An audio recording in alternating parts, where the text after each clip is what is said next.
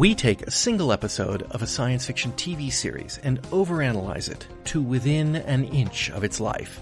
This is the Fusion Patrol Podcast. Welcome to the discussion.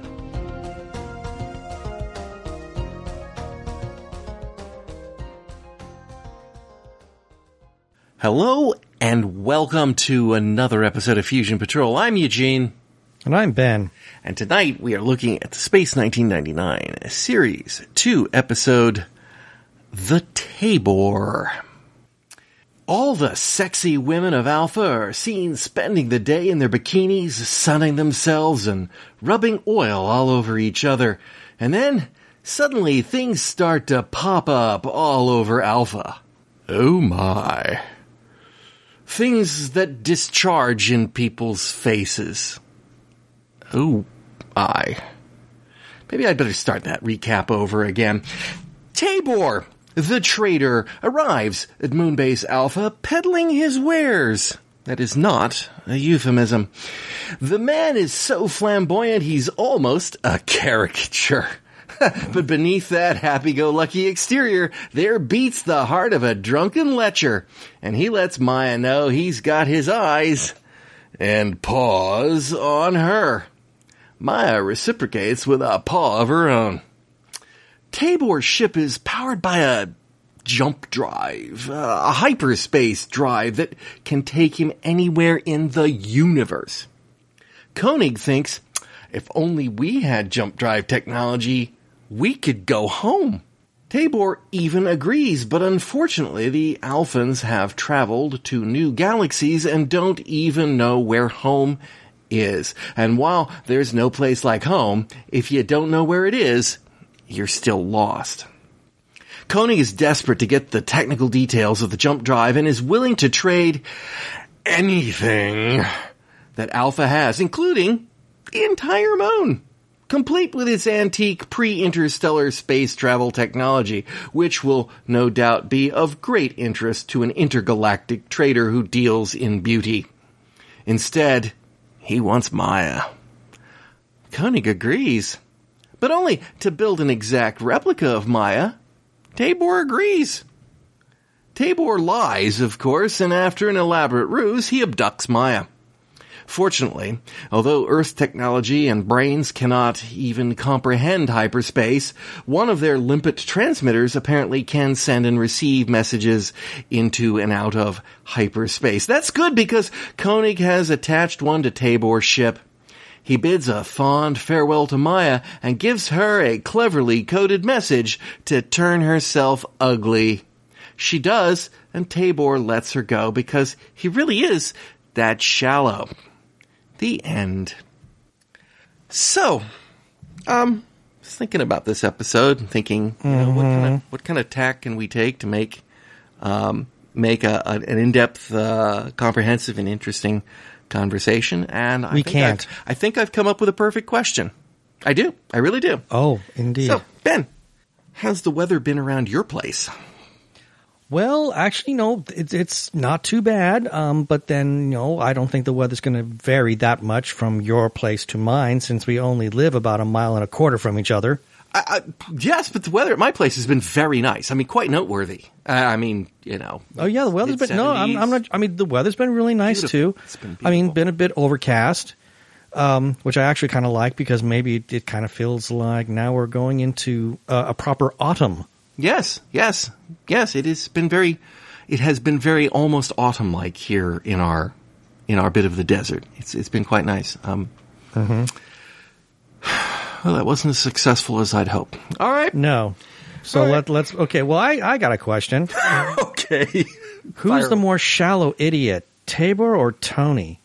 Oh, goodness gracious me. I got some words to say about Tony in the course of this episode. Mm-hmm. Wow. Do we just jump to the last line, practically, of the story? Go for it. I mean, I couldn't believe this. So Maya turns herself ugly. And once again, I would have hated to have to be the casting agent on that. Looking for ugly actress.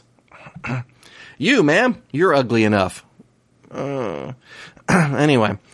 And comes back. She gets released because she's ugly and that's shallow. And she comes back.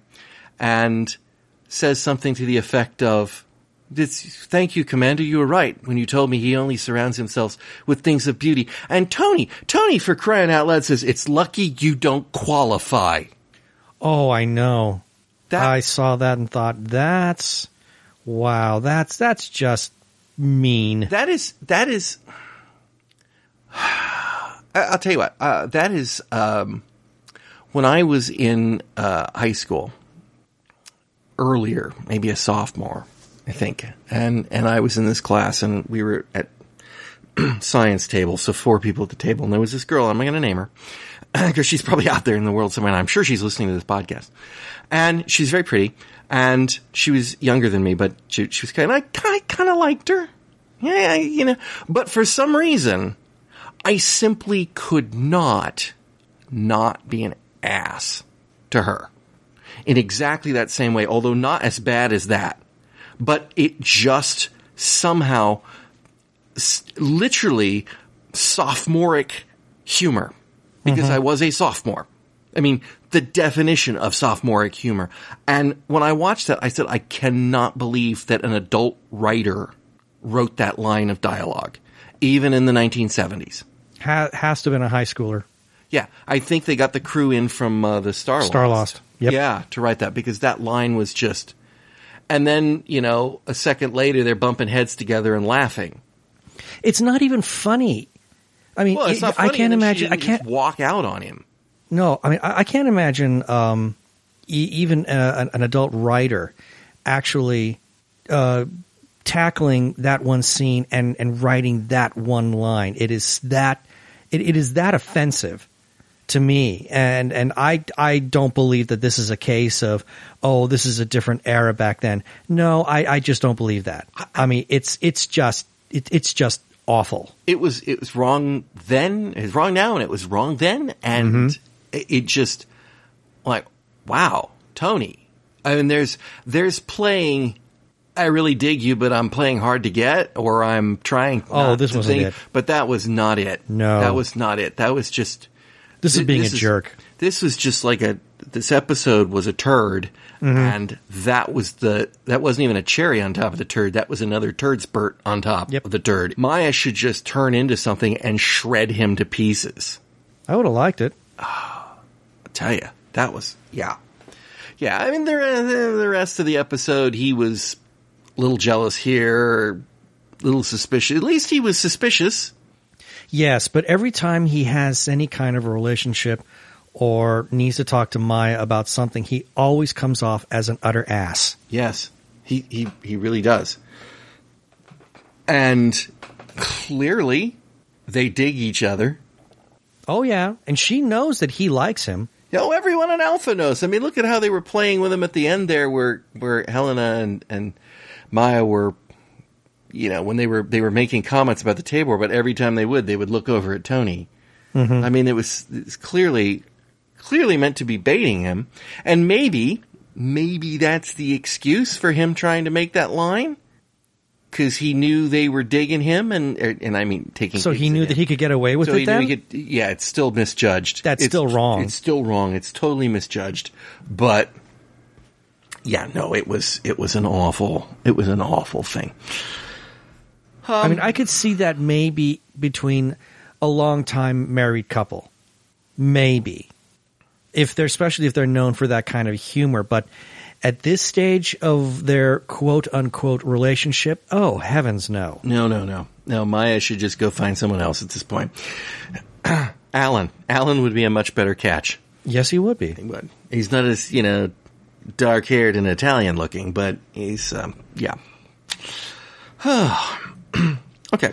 Now, do you remember in the first series, we had a couple of conversations, short ones, because they're not very interesting, but short ones, about them dropping articles on titles.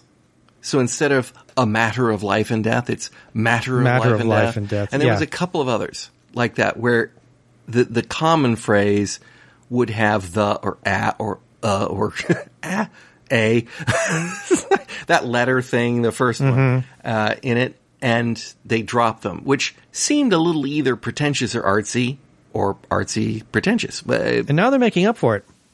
They're making up with it because at what point did they ever call him the Tabor? Yeah, the is his actual first name. Tabor is his last. Oh, Mr. Tabor. No, just Tabor. Just Tabor. You can call me the for a friend. Yeah. Well, it didn't say that on his intergalactic trader's license. It just said Tabor. Tabor. In convenient English, no less. Yes. Yes, very much so. I cannot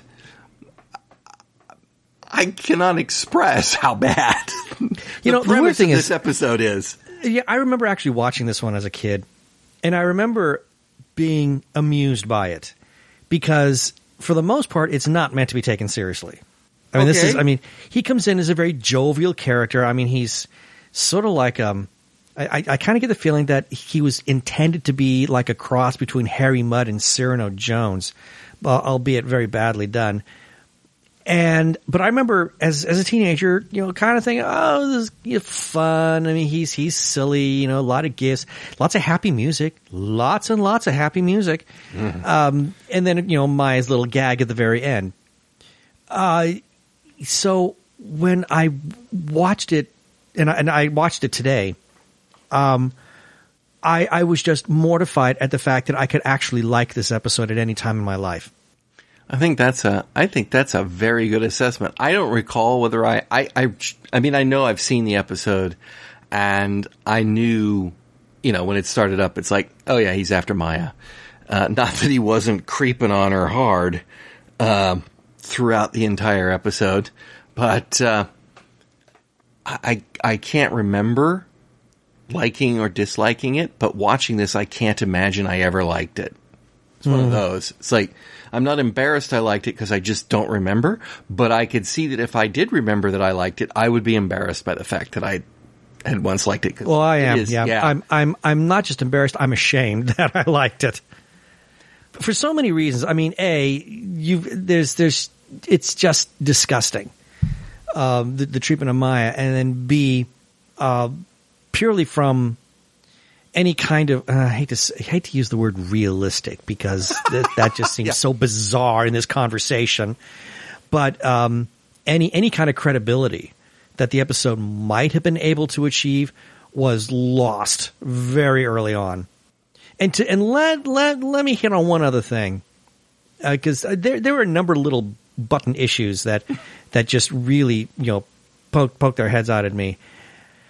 We learn that Tabor travels through hyperspace. Oh, and the ship. The Emporium. Isn't that nice? Yes, it's Emporium, yes. So he talks about how he zips in hyperspace.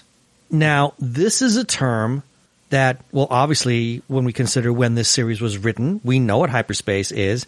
It's been talked about in science fiction and, for God knows how long.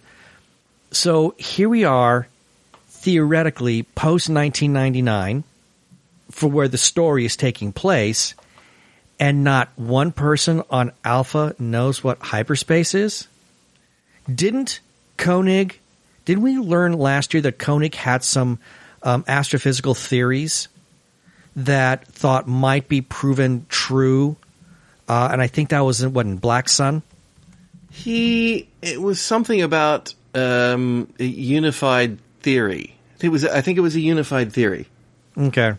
But the point is that that's supposed to tell us that Koenig is not stupid. He has some kind of a scientific education, yet he has no clue what hyperspace is? Seriously? Yeah. I mean, I'm sorry. I mean, I realize that seems like such a small thing, but it really, that one kind of like it set my teeth a gnashing. Yeah, among other things. amongst other things. So, I posted a link on Facebook yesterday or this morning or something. And unfortunately I don't have it in front of me, therefore I'm going to mangle it. So I would say go check out our Facebook page and check out the link, but it's a book, The Physics and Astronomy of Science Fiction, I think it is. Mm-hmm. And it's clearly written by a physicist who has some nerd cred on his old American television, and so it highlights a lot of different shows over the years, and the good and the bad. Basically bad. It's always bad. Science fiction TV is always bad. Generally, yes, it's pretty poor. Bad. Yeah, as evidenced by the things that we talk about. It's a fascinating book, and I love science, and I love, you pick up these topics and talk about them. But of course, at the same time, it's an enormously depressing book because you realize we're stuck on this rock forever. Yeah.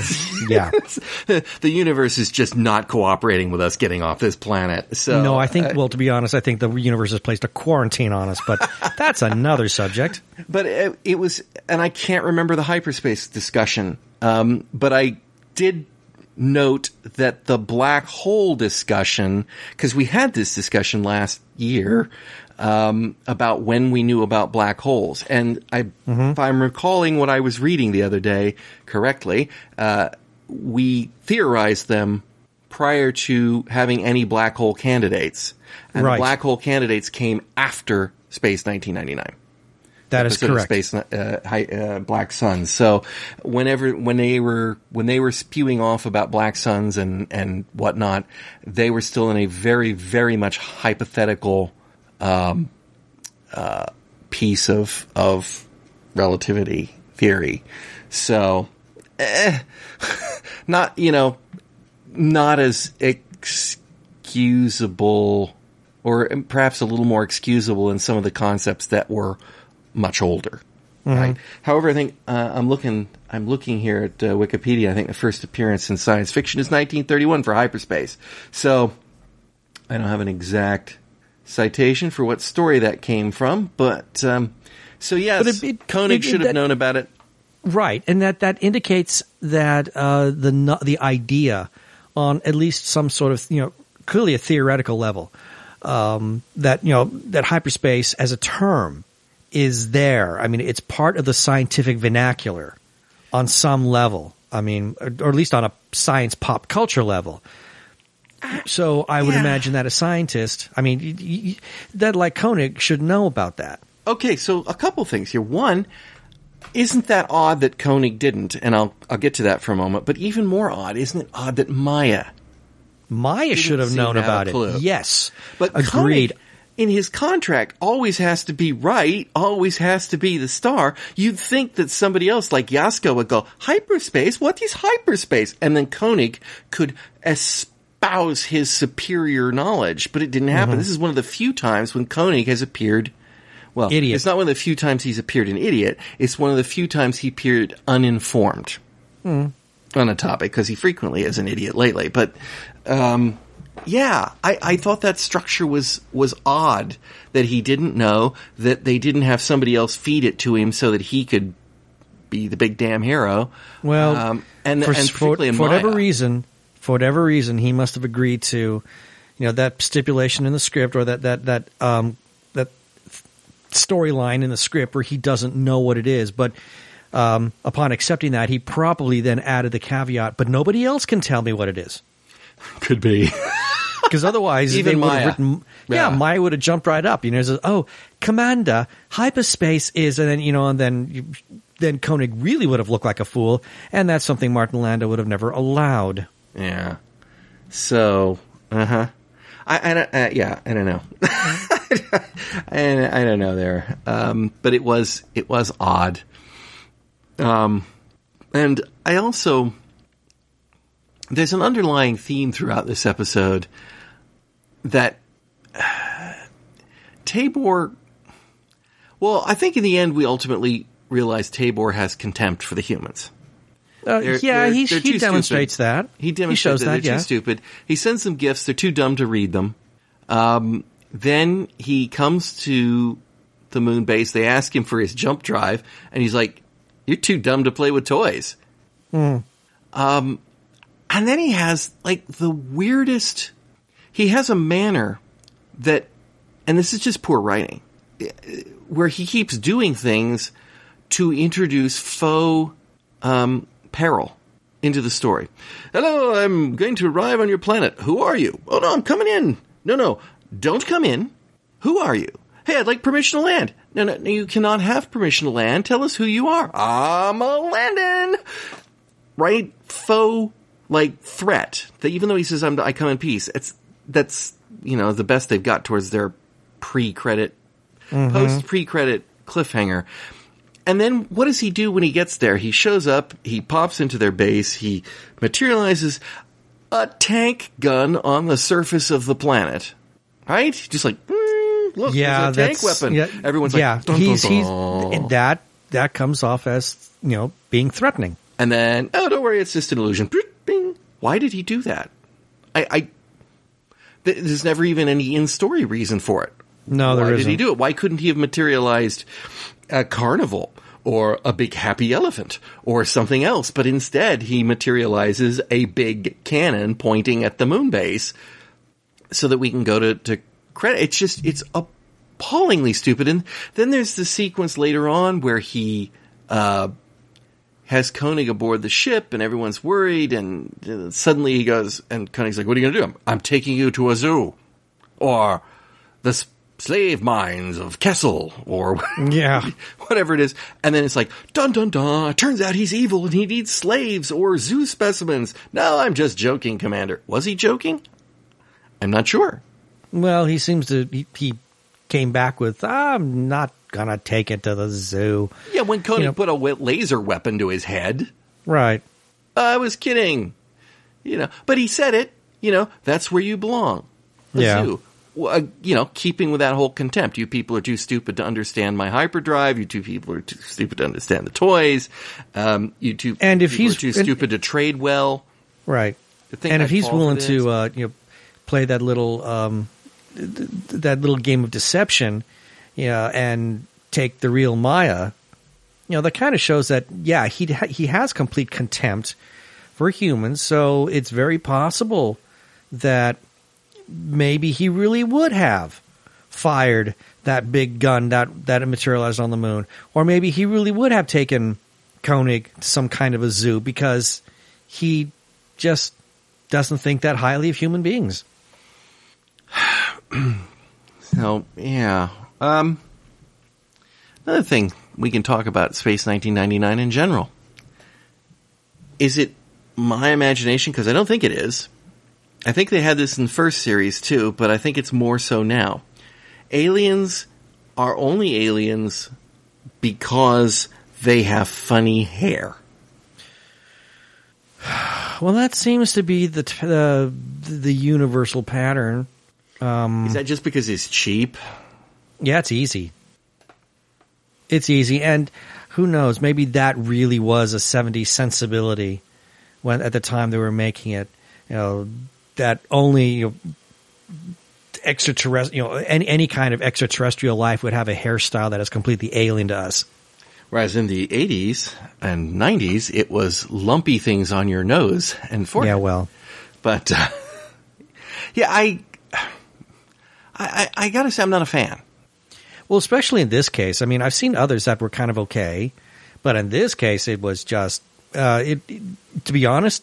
At one point, I thought they were ears, because he had these two big things of hair that were kind of drooping down on his shoulder, and at the right angle, I thought, oh man, he's got big elf ears that droop. The droopy elf. Yeah. Well, even Maya as an alien is just basically hair. I mean, there's a little bit of coloration on her cheeks, but yeah, but her hair is stylish. Well, but she doesn't. I mean, it's not weird hair. Well, but look at her dad. Okay, yeah, Mentor had weird hair, Psychons but she have kind of. I mean, but her hair isn't like insanely bizarre. No, it's not. But and I completely get why they did that instead of Spock ears. Takes less time in the chair. Oh God, yeah. Just do up her blush in a sort of brown sideburns coming down look and go. But it just it really doesn't work in particular in this episode. The Tabor just looks awful. It's just and I can't tell if that's really his fat or whether or not there's a suit pillows shoved under there. Ooh, hard to say. He had a pudgy face. Oh yeah, I'm sure he's a plus-sized actor. Yeah, but I think they probably they patted him extra for that. But he's not svelte by any means. No, and I don't know that actor either. I mean, his face is vague. The eyes sort of reminded me of someone, but the name didn't ring any bells. And no, I had the same thought. I mean, there was something about this guy that I thought maybe I've seen him like in The Prisoner or something, but no, the name means nothing to me. So, let's see. What else have we got? Well, I mean, we could talk about his inappropriate behavior with Maya. I thought it was nice that Maya was wearing her Saigon dress.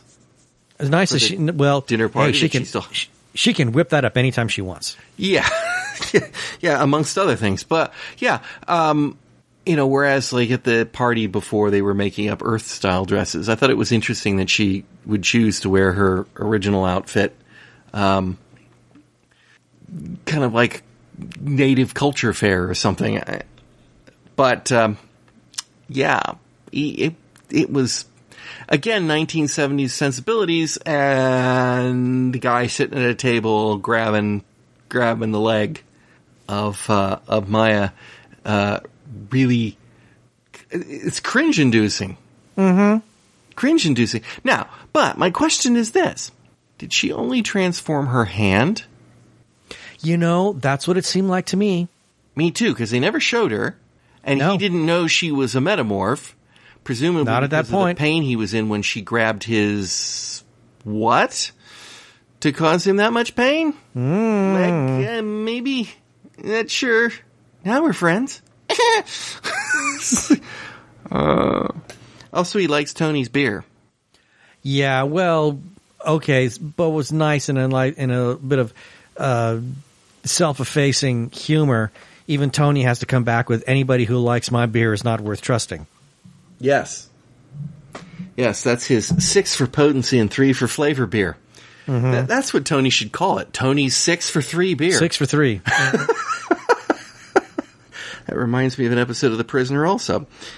Oh, that's 1 for 6. 6 for 1 and 1 for all, or something like that. Mm. Yeah, he and another reason why I just do not like the episode is that it makes me feel like I need to go take a shower and not. Yeah, I feel filthy. Yeah, you just like, oh, somebody shoot him. Just shoot him, Koenig. Just shoot him, for crying out loud. Shoot him and take his jump drive. Mm-hmm. We get once again, although it's a plot point in this episode, but once again, hey, maybe we could go back to Earth. Everyone's like, oh, we could go back to Earth. Maya's like, And can we get a little bit of a reminder what kind of condition Earth is in? Oh, yeah, but which we don't found care out last week. But we don't care, do we? Apparently not. What is it that they were saying in that episode? Who needs nature? Who needs nature? Ugh. Yeah, that was another one. It's like, could you find us a planet? No, you wouldn't sit anywhere. That's also contemptuous. But especially throughout the entire known universe, and from what we gather, the Tabor has been doing the traveling for the very long time. And he couldn't find the planet to put the Alphans on. No, to be fair, would he go to planets that didn't have people on them? I mean, if you're jumping through hyperspace, you're probably He was probably only going to planets that were populated. But you would have thought that why would he find the moon? You would have thought that he would have encountered something along his travels that would have suited humanoid life. Yes, but of course he wasn't really interested in helping. No, he wasn't. It was all BS. But yeah, once again, Maya gives the whole Earth's not my home kind of thing. And my home's destroyed. So here's my thought. The Alphans are all stranded on a rock, living on a knife's edge. They want to get off that planet. Or they want to get off that moon. They want to get back to a planet, sure. They want to find a new home. Maya is also stranded on a rock, living on a knife's edge. right? They are, the fact that they're not in all it together. from the same, they're all in it together. Wouldn't you think, all right, let me ask this question. Let's dissect this slightly differently. If they found a beautiful new planet, nothing on it except animals that all taste like bacon, or that are, completely senseless creatures that they actually ask to be eaten. And perfect place for human beings and psychons. Would she be happy if they found that planet? Is it literally sour grapes that the humans might get to find Earth again? Or is it, I don't want to leave Alpha because Alpha's my home now? I kind of took it as just a bitter reminder that her home is gone. That's right. If they had said take us anywhere else, she should have been happy. Yeah. But instead, could you take us to Earth? Oh, my home is gone. It's like, okay, you Maya, might get your place. Shouldn't she be happy for them? Yeah, Maya, move on. You be coming with us. Of course they're not going to abandon her. She knows that. And yet she just gets all, almost all emo about it. I don't have a home. Every time. Psychon was destroyed. Okay, yeah, we get that. Move on. Yeah. That's my take on it. It's literally because they're talking about Earth. It's not that they're talking about finding a new place to live. It's that they're talking about Earth in particular. Exactly. And she isn't happy for them. And that doesn't fit with her personality. No, it doesn't. Really. She's far more compassionate than any of the people in Alpha. You would think that would be. Anyway, so let's talk about the big elephant in the room, which in a way, I really appreciated it. I did really appreciate this conversation because although it was stupid, at least it acknowledged a couple of things that we fought about in conversation in the past. They have traveled to a different galaxy. Yes. So we now they've jumped through space. Well, they could have jumped through space and stayed in the same galaxy. Yeah, but yeah, now it's clear as a bell. They are like way the heck out of the Milky Way. And it seemed to be almost like they understood the terms. Well, it sounded like Tabor understood the terms. It didn't sound like Koenig understood the terms, but it sounded like at least Tabor got, it's like, well, this is the first time I've encountered a moon that's intergalactic. And well, of course he understood the terms. He has a business card written in English. Yes. He has a ship that's called the Emporium. But of course he understands the terms. It's a galactic license, not an intergalactic license. Well, it's still. If I'm not mistaken, but anyhow, so where's what galaxy are you in? Oh, we're in galaxy M104. Okay, great. Brings up M104. And what's the universal quadrant? And we're halfway between PKS 114800 and 3C454. Right. But what's the universal coordinate? We're nearby NCG 185 and 1M33. You don't know where you come from, do you? No, not really. No. Well, how can I find your home if you don't know where you live from? But here's my point. Those are Earth designations. Mm-hmm. Those are catalog references, if I'm not mistaken. They are. From a human perspective. Our stuff. Mm-hmm. And two questions come out of that. Why on earth would Koenig think that would have any reference meaning to Tabor? And yet it does, because when he says M104, he brings up that galaxy. But then promptly Koenig is trying to explain where that galaxy is, and he can't, so, but we found it, so there you go. And then the second question is, what idiot, when naming galaxies, named the galaxy we're in M104? Why aren't we M100? M1? Yeah. Right? Why M104? Are you saying they discovered 103 other galaxies before they figured out we were in a galaxy? Or they decided they just want to start with 100 and they discovered 3 before us. Yeah. I mean, but however you slice it, we're not the first galaxy that our own scientists were to have discovered. Yeah, there is something that when you're talking about planets, we're number one, right? And when we're talking about solar systems, ours should be number one. I mean, that's from an Earth-centric standpoint. I'm not. Well, it is. I mean, that. no, you're absolutely right. Of course, it's very Earth-centric. I mean, just go back into history and see. I mean, and even today, there are some small pockets of the population that believe that Earth literally is in the center of the entire universe. I mean, that's as Earth-centrist as you're going to get. I hope somebody lost their job over that M104 thing. Oh, that'd be lovely. It's like, wait a minute. Wait, you didn't register our galaxy first? Well, no, because we were like thinking, Andromeda, and then somebody goes, "Oh, hey, what about us?" Like, no, it's like no. I didn't think we mattered that much. I don't know. Okay, let's see. Have we got anything else? Oh God! If we do, it's a miracle. It was that bit of drama where they had the Alphans out on the surface when the hyperspace ship was coming back, and they had to rush. Oh, spare me. A little bit of faux peril there. More faux peril. Fortunately, it didn't happen. It was padding. Padding. And the duplicate Maya. Oh. 2 questions. When did we get that technology? And why do we have that technology? Exactly. Like, now maybe, extrapolating forward, maybe they were predicting the 3D printer before it had been thought of. But that didn't appear to be what they were doing. No, and it is kind of, well, I haven't seen that kind of technology actually applied in a more practical sense. But maybe, and I can't believe that it's a question of raw material limitations, because if that were the case, then I would imagine that lots of raw materials were used in order to create this one.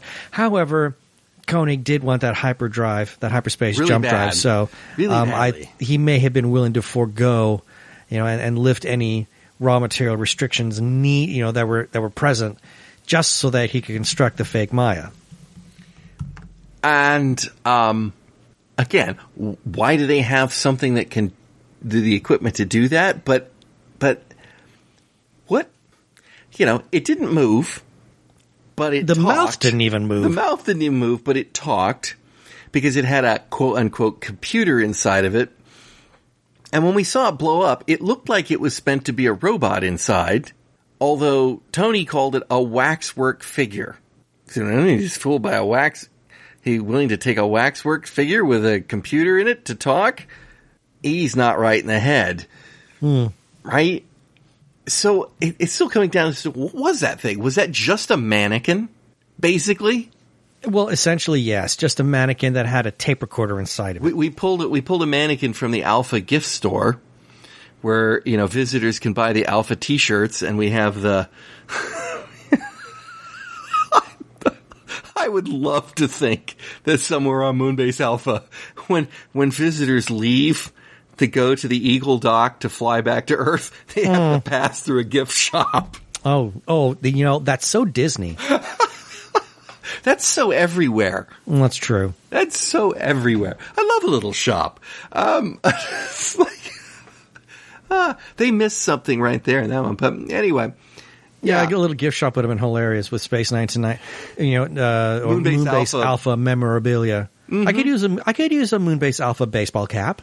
DKNY Toy Eagles. Yeah. And the baseball cap and the t-shirt. So it's like the really lame t-shirt that of course has short sleeves, but just has like one sleeve is a color.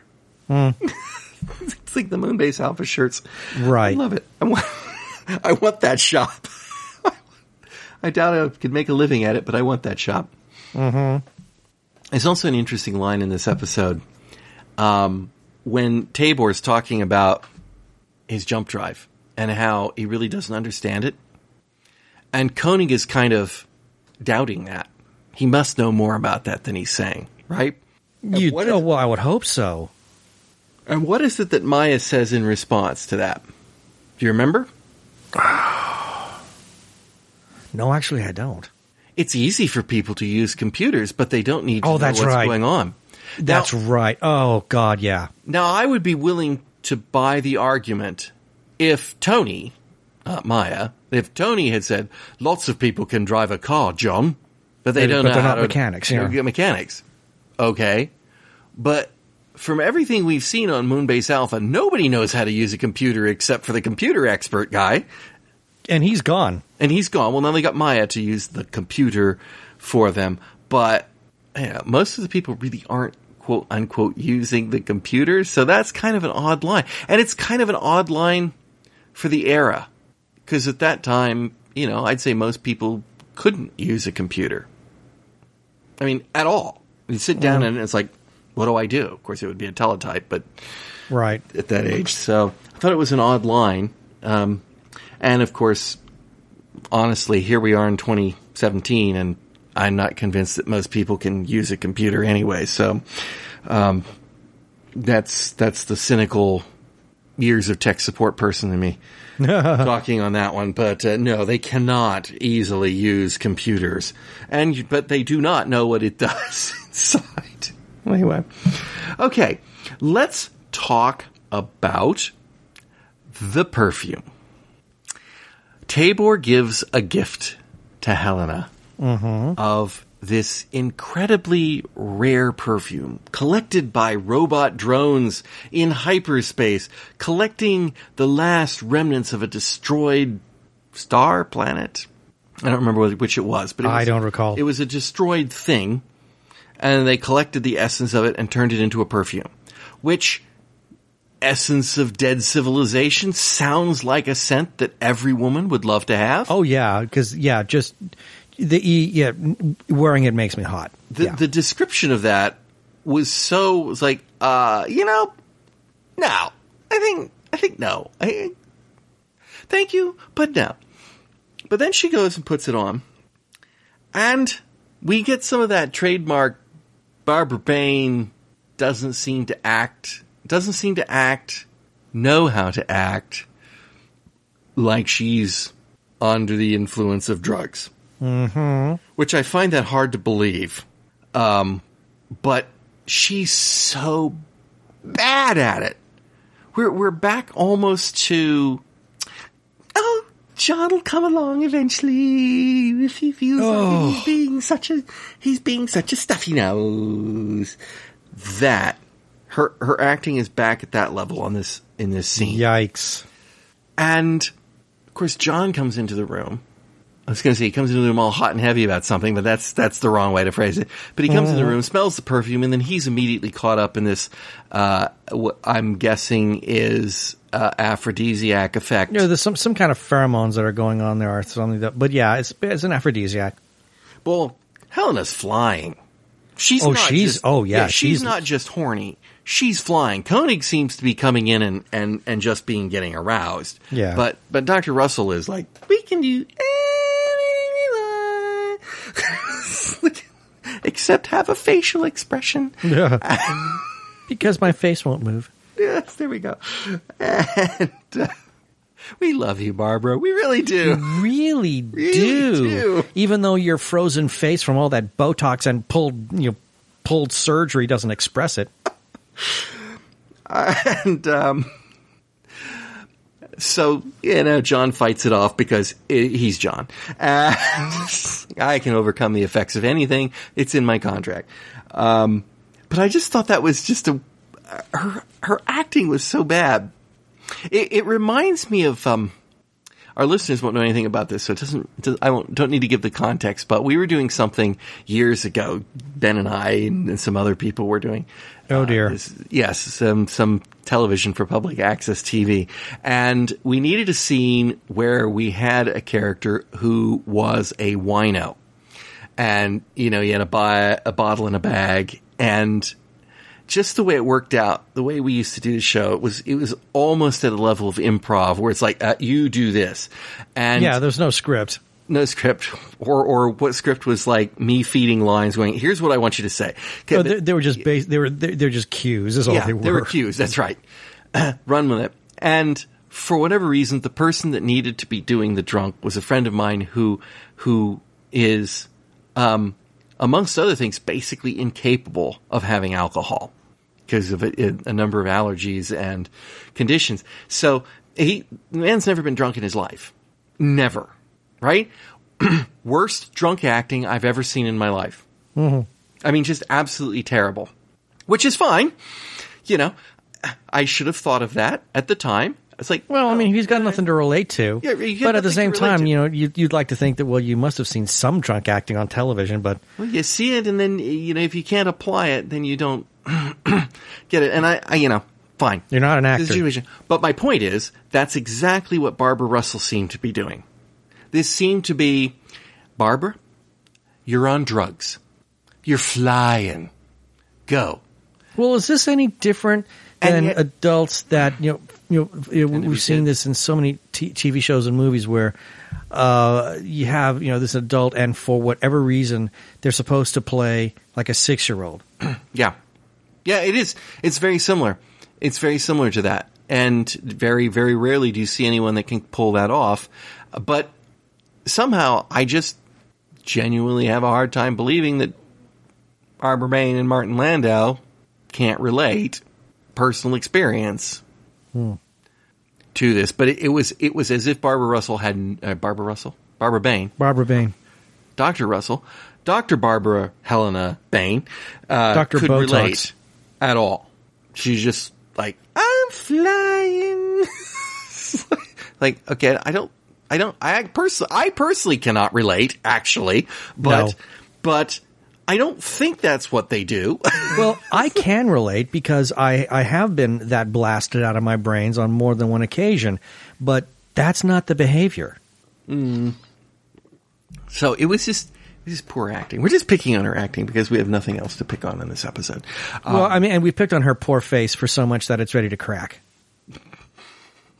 Yes, and when you say pick, you mean with an actual pick. Yeah, with an actual pick, because that's the only thing that's going to crack through that skin of hers. So, let's see. I got nothing else. I mean, I really have nothing else. I mean, this episode was just void of anything substantial.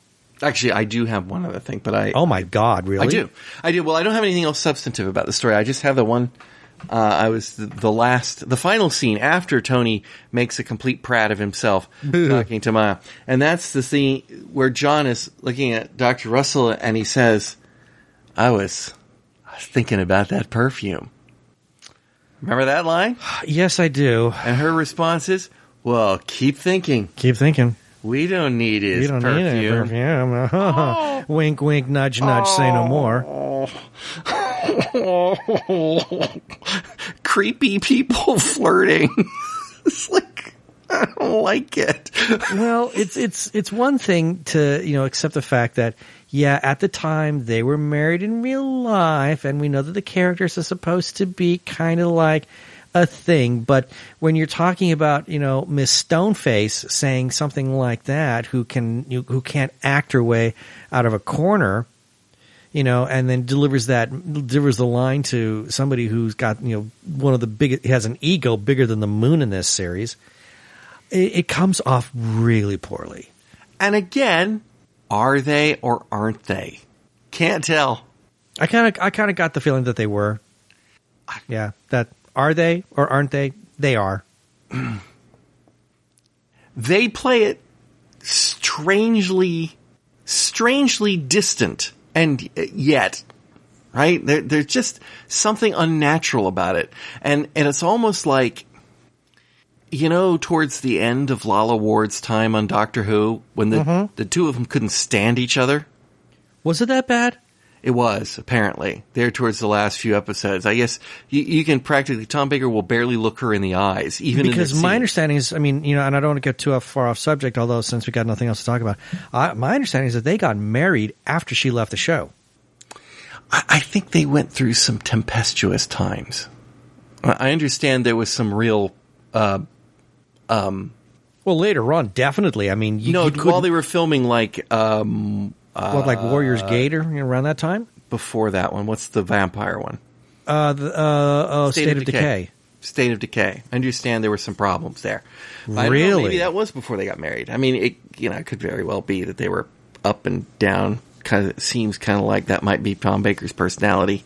Well, I do know that, and again, we don't want to go too far off subject, but hey, why the heck not? We've got nothing else to talk about. Because we know Barbara Landau and Martin Bain.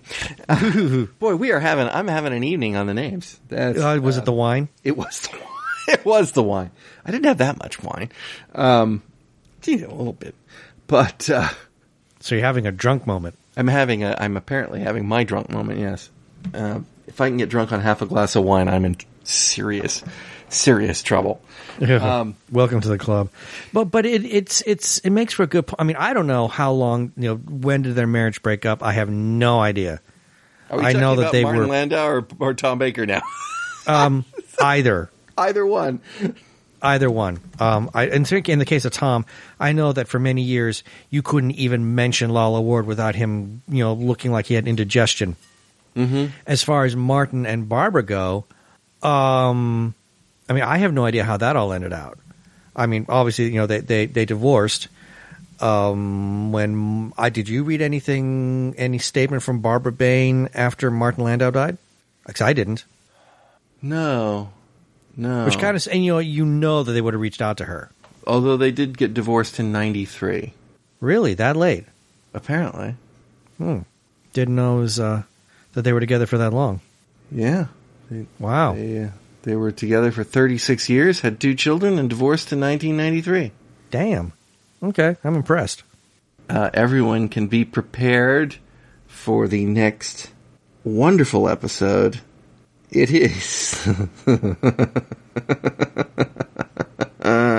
Okay, the next episode is the Rules of Luton. Oh my God. Oh no, not that one. Rules of Luton. Which is written by Charles Woodgrove, which is a pen name for Fred Freiberger. The first episode written by Fred Freiberger. So if you want to see what Mr. Freiberger's vision for Space 1999 really was, this is our first glimpse into the story. Swell. Well, Ben, thank you for joining me through this trip down. It was amusing. The Tabor. And listeners, I do hope you'll join us all again next time on Fusion Patrol. Cheers. Fusion Patrol is a Lone Locust production. Like us, please consider becoming our sponsor at patreon.com/Fusion Patrol. We'd really appreciate it if you could leave us a review on iTunes. Stop by and visit us at our website, fusionpatrol.com. Search for us on Facebook under Fusion Patrol. Check out our Twitter handle @Fusion Patrol. Or just send us an email at feedback@fusionpatrol.com. Please come join the conversation. Our music is Fight the Future by Amberwolf.